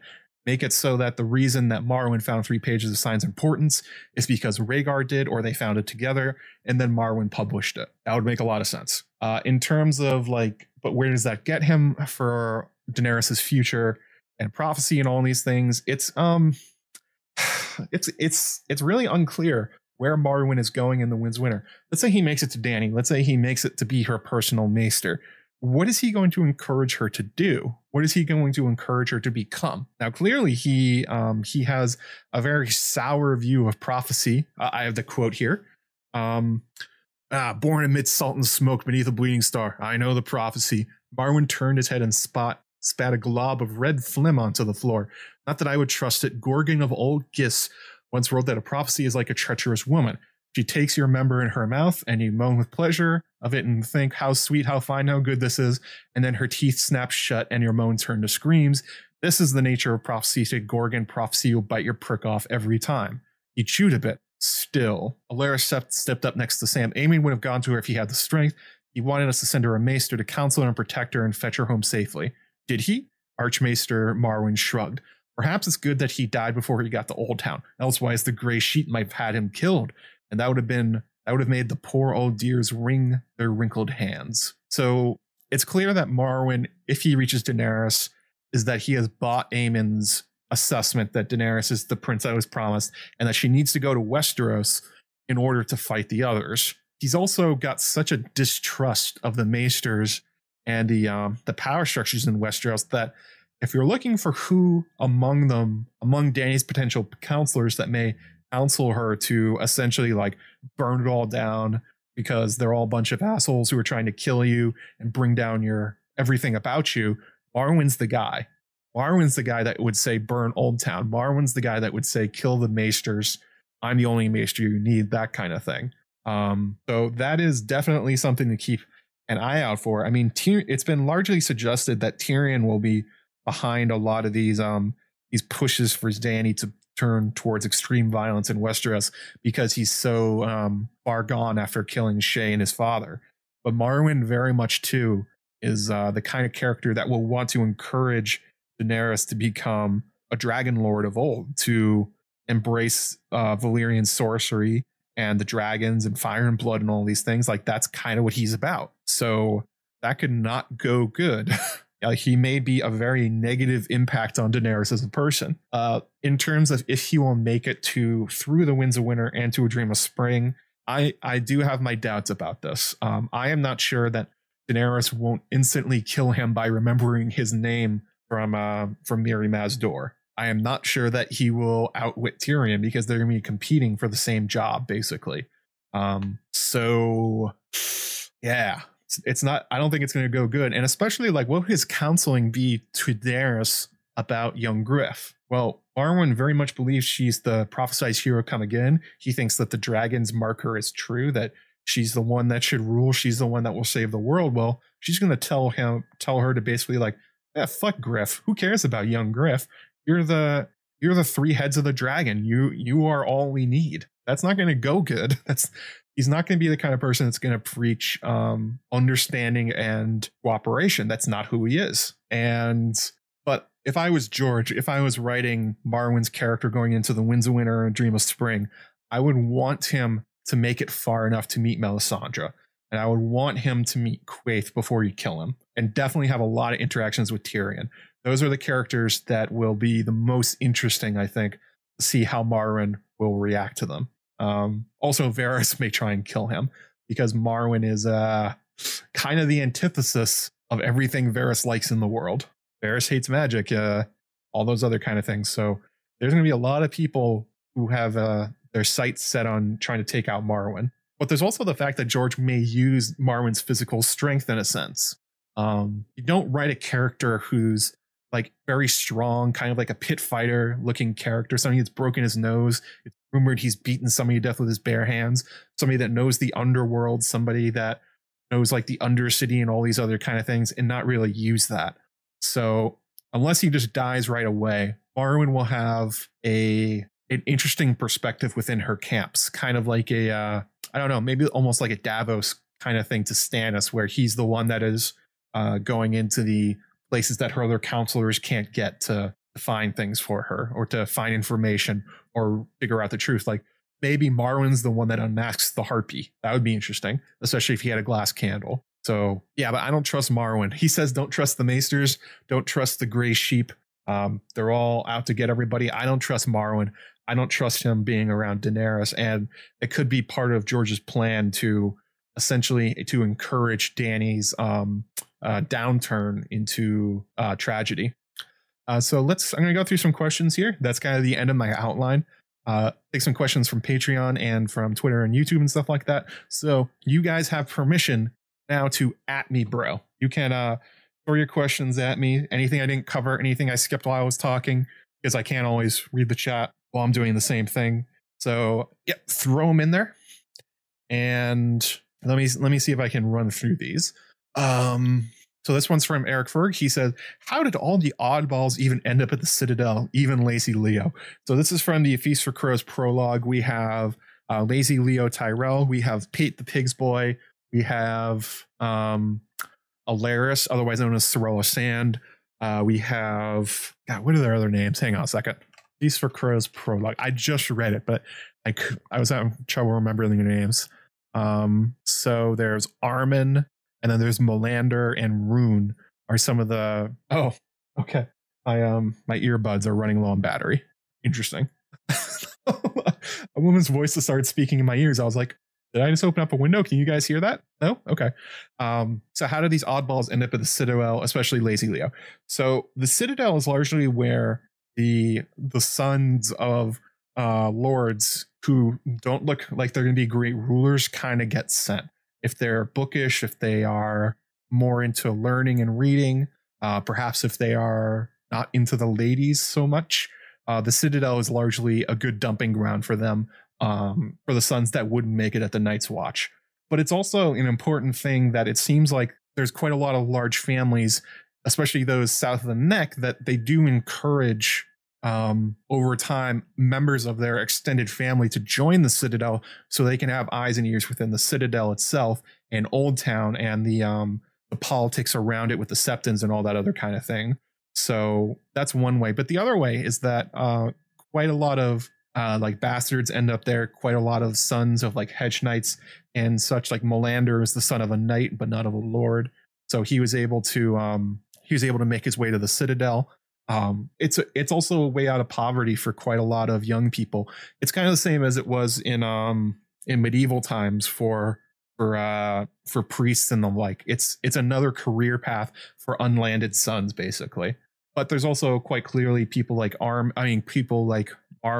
and Pate, who try and like work their way up from being common folk to having a real life, a life above poverty, I guess is the right way of saying it. Lazy Leo definitely seems to be, though, the other side of the coin, the lordly son that is being put into the Citadel, probably strategically and politically. So I would guess that's how they get there. Sam actually talks about in the Feast for Crows chapter that he should have gone to the Citadel instead of the Night's Watch. He should have essentially just like snuck off, joined under another name, and just stay in the Citadel rather than going all the way to the Night's Watch. So quite a lot of that kind of things, probably how people end up in the Citadel. It's also for people who are intellectually minded but not super religious, basically. It's kind of like the secular version of the priesthood. So thank you for the question, Eric. Let's see here. So Jay Moray says, how would you feel about Marwyn originating in the Iron Islands and having something of a rivalry with Euron? That would be fascinating. I would love to see it. The interactions of Euron and Marwyn would be really interesting, especially if they all have glass candles. Are they opposites or are they working together? Like, I don't get the sense that Marwyn would be against Euron sacking Old Town after he left. So that would be something. We don't really get a sense of where Marwyn's from, though. He certainly has the frame of just like a gigantic or like a very stocky, strong person. So maybe something like Clegane's. The only other Marwyn in the story is from the Vale, from House Belmore. So that's really all we got. So the second part of his name, the Wyn part, is kind of like Tywin. You see that name in the Western Lands a lot. So maybe the Western Lands, maybe the Vale, maybe the Reach. But it's unclear. He seems to be from nowhere as far as George is concerned. Let's see here. Adrian Birchall says, so Marwyn has never traveled to ET, where the First Empire is from. He may have gone to ET. I mean, ET's on the way to Asshai, so he may have stopped off there. We really only get one chapter of dialogue with him, and the rest of it we know from reputation, other characters talking about him. So if he makes it to Daenerys and he talks about himself, that may be something that he brings up, that he's traveled to ET, he's traveled to Asshai, that he's been to Lang, that he's been to all these amazing places, and that he can offer worldly knowledge that she sorely needs. That would be something. Kolnitsky says, how do we know Marwyn is an Iron Islander? We don't. I have no real guess on where he's from. I just don't think there's enough information on him. I don't think we have enough to go on. I mean, the fact that he's like short and stocky and strong and he's like seems to be lowborn, he could be from anywhere. He doesn't have an accent that anyone picks up on. So I guess probably not the North, since it said that Northerners have an accent. He's not from Dorne, so maybe like the Riverlands, the Vale, the Crown Lands, Stormlands, the Reach. I guess kind of take your pick. Okay. Yes, Julie Beth Oddballs at the Citadel, third and fourth sons, that kind of thing. Yep, definitely. Also very true. Catherine Scully says they're outcasts from the family. Yes. Randall the Vandal Tarly makes it clear that he will not send Sam to the Citadel because he thinks it would be dishonorable to the family for Sam to be chained in the Citadel. So which is interesting when you think about it. When Aemon got sent there, there's no sense of dishonor upon Aemon for joining. It may just be a Randall thing. Guilty Undertaker says, since Oberyn was at the Citadel at one point, do you think him and Marwyn ever met? What would they make of each other? I think they definitely did meet. I think that's 100%. I think that's absolutely true, that Marwyn and Oberyn met each other and that they were probably friends. They enjoyed the same kind of places. They enjoyed being off the beaten path, being kind of rebellious, doing their own thing. Like we hear, like part of the thing with Oberyn is that he has so many bastard daughters is because he would go to like the undercity parts of wherever he went. And that's where Marwyn went. And also the fact that he's sheltering Aleras. I find it hard to believe that Marwyn doesn't know it's Sarella Sand. It would make a lot of sense if she's there because of a connection between Marwyn and Oberyn, that it's one friend making a doing a favor for another. So I would guess that. And this actually goes into Eric Krug's question.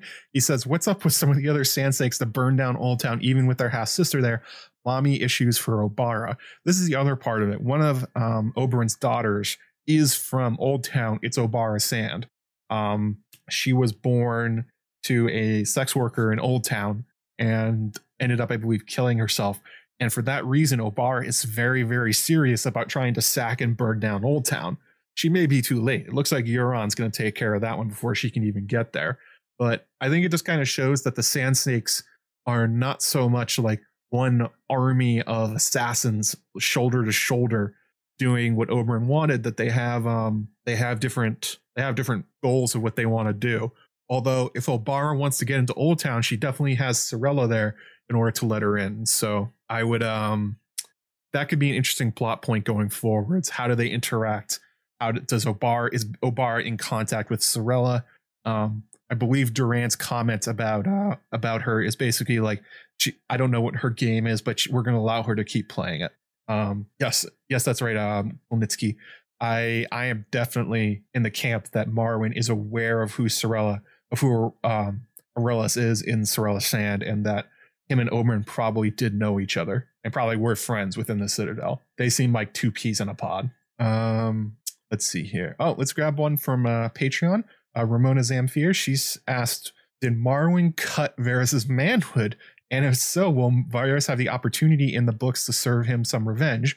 So this is the idea that the sorcerer that essentially cut off Varys's downstairs business is actually Marwyn, and that he did it as an experiment to try and talk to some kind of gods. He was experimenting with spells. He was trying to test out knowledge that he gained. Hang on a second. I have to take out my earbuds because they're about to die, and they just yelled at me again. Sorry, this is a very weird stream. So did Marwyn do that to Varys? So this would have been a long time ago, because this happened when Varys was a child, and Varys appears to be somewhere in his 30s or 40s or something like that in the books. And we don't know when Marwyn traveled abroad, but I mean, there could be overlap there. That would make for an interesting conflict if Marwyn is with Daenerys coming to Westeros and Varys recognizes Marwyn, and how they would interact and how they would compete for her counsel and all those kind of things.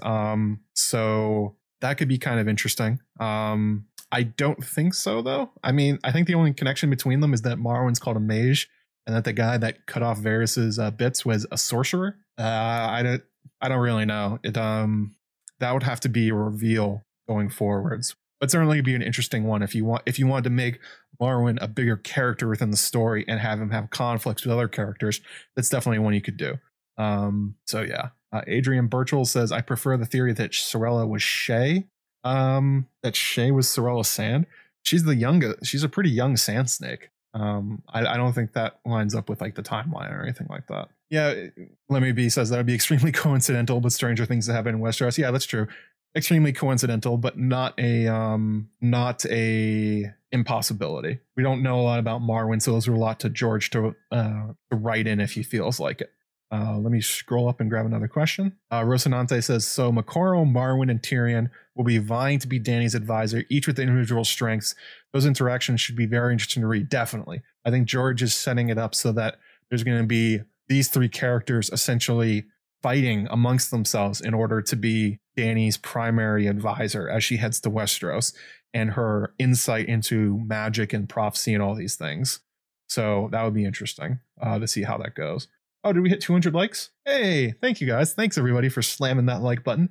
221 watching, 205 likes. Oh, I got it. Okay. So have to do something for 200. Oh, I know what I'll do. I'll read you part of the upcoming theory of the Lady Stoneheart thing. Let's see here. The working. Oh, I'm not going to tell you the working title. Let's see here. What can I read you without giving it away? I have to choose a paragraph I can read without giving it away. What the theory is about. Problem is I mention it almost all the way throughout. So finding something I can say. Here we go. Okay. So here we go. This is a there's one. Make sure I don't say anything. There's one other oddity to all this that comes directly back to Stoneheart's meeting with Brienne of Tarth in the Hollow Weirwood Caves. Brienne is introduced early on in A Feast for Crows to an odd fellow named Nimble Dick Crab, and one of his favorite stories is of the great hero Clarence Crab and his castle at the Whispers. Whispers is named for the strange sound the waves make crashing off the rocks beneath it, but Dick tells a different tale, a dark one of chopped off heads and necromancy. His wife was a woods witch. Whenever Sir Clarence killed a man, he'd fetch his head back home, and his wife would kiss it on the lips and bring it back to life. Lords they were, and wizards and famous knights and pirates. One was King O'Duskendale. They gave old Crab good counsel. Being they just heads, they couldn't talk real loud, but they never shut up neither. When you're a head, talking's all you got to pass the day. So Crab's keep got named the Whispers. Still is though, it's been a ruin for 1,000 years, a lonely place, the Whispers. So a woods witch who kisses heads and brings them back to life so they can talk, just like they were in the head museums in Futurama. So that would be that is for 200 likes.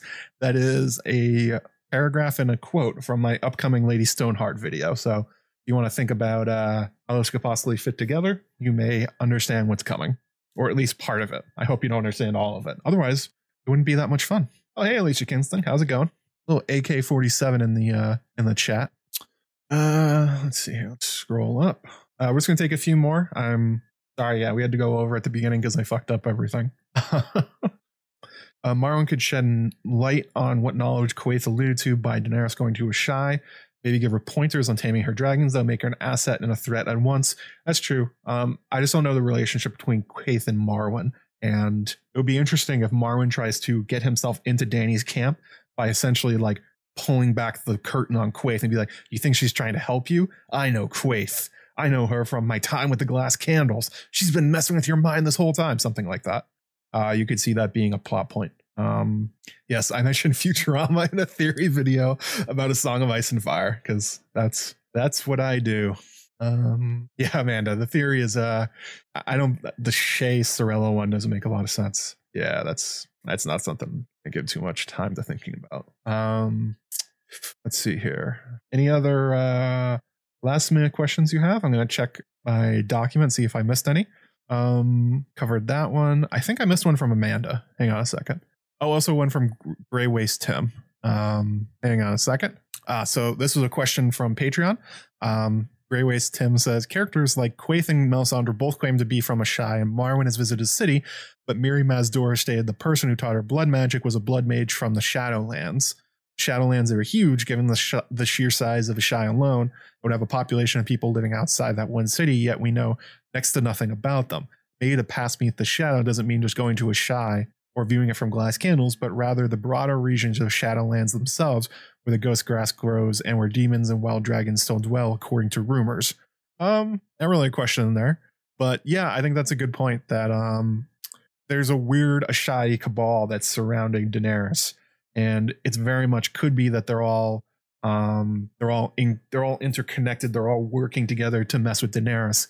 But given what we know about A Song of Ice and Fire, I would guess that each one of these different figures from Asshai probably knows each other, but has different things they're trying to do. I would be interested if Quaithe knew Mirri Maz Duur. I'd be interested if Melisandre knows Marwyn, and all the other different permutations of all these characters. Like how these coincidences wrapping up into a story. Marwyn's in a pretty good position to shed a light on a lot of them all at once. If he gets to meet Daenerys. But yeah, good point that Georgia said that I don't think Dany's going to reach Asshai, but it will be what is it? It'll be referenced a lot more, that we may see it through Melisandre's memory in the Winds of Winter. Let's see here. And Rosie says, "At what time do you think Marwyn will arrive in Meereen, and how will it affect the Meereenese not?" I kind of went over this earlier, but it's going to be really hard for Marwyn to get to Meereen. He's going to have to break through the Ironborn and the Meereenese, and the Volantene and the Carthene fleets. It's going to be a war-torn hellscape. Marwyn's a big, strong guy, but he could just easily get stabbed by somebody in that kind of scenario.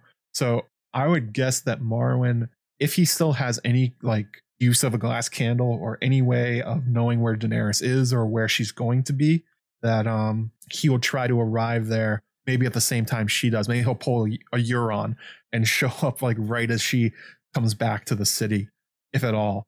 Although it would be interesting if he goes to find her on the way back from Vaes Dothrak. That would be something. But I don't know. He's such a rough and tumble guy. He could pull off either one. Good question though. But Daenerys has to go back to Meereen before the Meereenese knot is untangled, and Marwyn's only going to make it more confusing. Yes, the letter M. Wow, I don't think I ever realized how the tale of Clarence Crabb parallels Lady Stoneheart. Kissing dead people, bring them back to life. Interesting. Yeah, it's kind of like a weird, funny story from Nimble Dick, but I think it actually has narrative purpose. So looking forward to that. Is Quaithe running a streaming channel from a Shy? A Quaithe plays. That'd be kind of funny. And the last one here, I don't think I answered one of these from Amanda. So, okay. Yes, this is from Mana or Crowfood's daughter. It says, if Marwyn has a glass candle, is he able to have some foresight into the future as far as what Euron is up to? Lazy Leo is mentioning wonders and terrors and old powers wakening. Thoughts? Okay. So it's definitely on the table with a burning glass candle that Marwyn could have knowledge of Euron, and he could know what the Ironborn are up to. He could even know that the sack of Oldtown is coming. It could make a little bit of sense in the fact that he gets the hell out of Oldtown real fast on the Cinnamon Wind. He leaves almost immediately. And we know that the Ironborn are raiding and attacking all over the Reach at this point, and they're slowly getting closer to Oldtown. So it could be that Marwyn just really needs to get to Daenerys right now, but it'd also be interesting if he's reacting to the fact that he knows that the plan of the Ironborn is that they're going to come and sack Oldtown, like many of the theories about Euron say he's going to try to do. It gets more interesting if they both have glass candles. We don't know if Euron does. Obviously, Marwyn does. He said that you can essentially call people that have them. So does that mean he's tried to talk to Euron? Does that mean Euron's tried to talk to him? And are they messing with each other's dreams? We also know that Marwyn probably has a point of connection with Roderick Harlaw. He's reading his book on lost books. So, and Roderick Harlaw is one of the Ironborn that tolerates their maesters. So there could be a connection there between them, that maybe Harlaw is feeding information back to the Citadel. And from that, Marwyn has been deciding that he needs to spy on Euron Greyjoy to figure out what the hell this guy is doing, because Roderick is confused. That would be kind of interesting. Although Lazy Leo is an interesting character because he knows some stuff. He knows a lot of stuff, and he's kind of a gossip, but he kind of seems like an idiot. So it's hard to say what he's repeating from Marwyn that is true. He also, when Sam goes up to Marwyn's chamber and he sees Leo on the old glass candle, he basically says he's looking for naked women, I think. So who knows what he's up to. But yeah, I could definitely believe the idea that there's a mystical or non-mystical connection between Marwyn and Euron, and that one way or another, Marwyn's reacting to what Euron is doing. He's such an out for himself guy that it would be totally in character for him to essentially leave the Citadel to burn while he runs off to find Daenerys, because he doesn't give a shit about them anyway. He thinks they're gray sheep. He thinks they're wrong. He thinks they're trying to suppress knowledge of magic and dragons and all the cool things in the world. So I don't think he would really care either way if they died. Or at least that's how he talks to Sam. I don't know. He seems to have a pretty good life living at the Citadel. Yeah, peeping in the ladies section of Maidenpool. That's Lazy Leo. Lazy Leo is a bad dude. Look out for him in the Winds of Winter, what he's going to get up to with Sam. The other interesting thing about Leo is that his father, I believe, is the captain of the guard in Oldtown. So yeah, that's going to make for some interesting thoughts. I think that's about it, unless you guys have anything left. Oh, Mike Hall says, I just missed that one, sorry.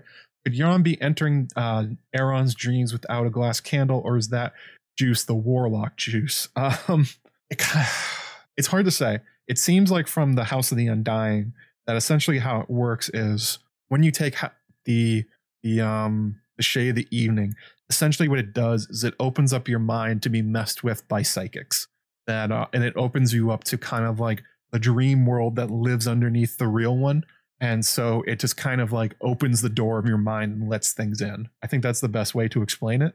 George has a thing about doorways. He wrote a pilot called Doorways. They feature very heavily. He loves the idea of someone stepping through a doorway and having it be like a magical world on the other side, or like a mystical thing. So I'm guessing that's how he's imagining it. So when Aeron and Euron are both tripping on Shade of the Evening, is that a glass candle messing with them, or is it the effects of the Shade of the Evening, or is Euron like mildly psychic, or maybe quite psychic, if the idea that Bloodraven tried to contact him is true? It could be all of the above or none of the above. Euron's an interesting character for that reason, that it makes sense if he has a glass candle, but I don't think he needs it. But it could go either way. Fuck them Grey Rats. And that's Barbary Dustin. That's what Barbary Dustin said, Alicia. If you want to read some other stories about George that feature doorways to different realities and like that kind of thing, Doorways, his pilot, is a good one. You could also read Into the Stone City, or The Stone City. That's a good one. And The Lonely Songs of Laren Dor also featured doors pretty significantly. Well, thank you. Super chat here from Julie Beth Styles. Thank you for another great stream, giving me much food for thought, and maybe decide it's time for another reread. Oh, more rereads. One day you'll catch up to Aziz and his 25 rereads or something like that he's on at this point. I'll be back. I think that's about it for today, though. Been going for about 2 hours, plus I have to cut off the first stuff where I messed up everything, so that'll be fun. Warlock Juice. Yeah, that's a good band name. Warlock Juice would also be a good YouTube channel. You guys have my permission. Although I don't think it's mine to give. It's probably Amanda's to give. Yeah, so maxed out about 230 people watching. We have 216 likes. Thank you to everybody that donated through Super Chats and through PayPal. So that's Ramona, Julie Beth Styles, Maura Lee, Disputed Lands, History of Westeros. Let me grab it on PayPal. Amira C, Amy Blackfire, Danny McKay. All you guys, thank you so much for donations, all this stuff, and obviously to my patrons and all your awesome questions. I'll be back next week, same time. I won't be here the week after. I have to work. I found out it's a lot quicker than usual. Not really sure what's going on there, but so 2 weekends from now, I won't be streaming. Next one I will. Thank you all for hanging out with me. I'm gonna go give my voice a nice rest and chill out for a bit, and then I'll get working on the Lady Stoneheart thing. I have to record it and then figure out if I'm gonna get somebody to do the quotes for me. I'm not really sure. We'll figure it out. And clean up the broken glass that's behind me. So I have to go do that. Thank you guys again, and I will see you next week.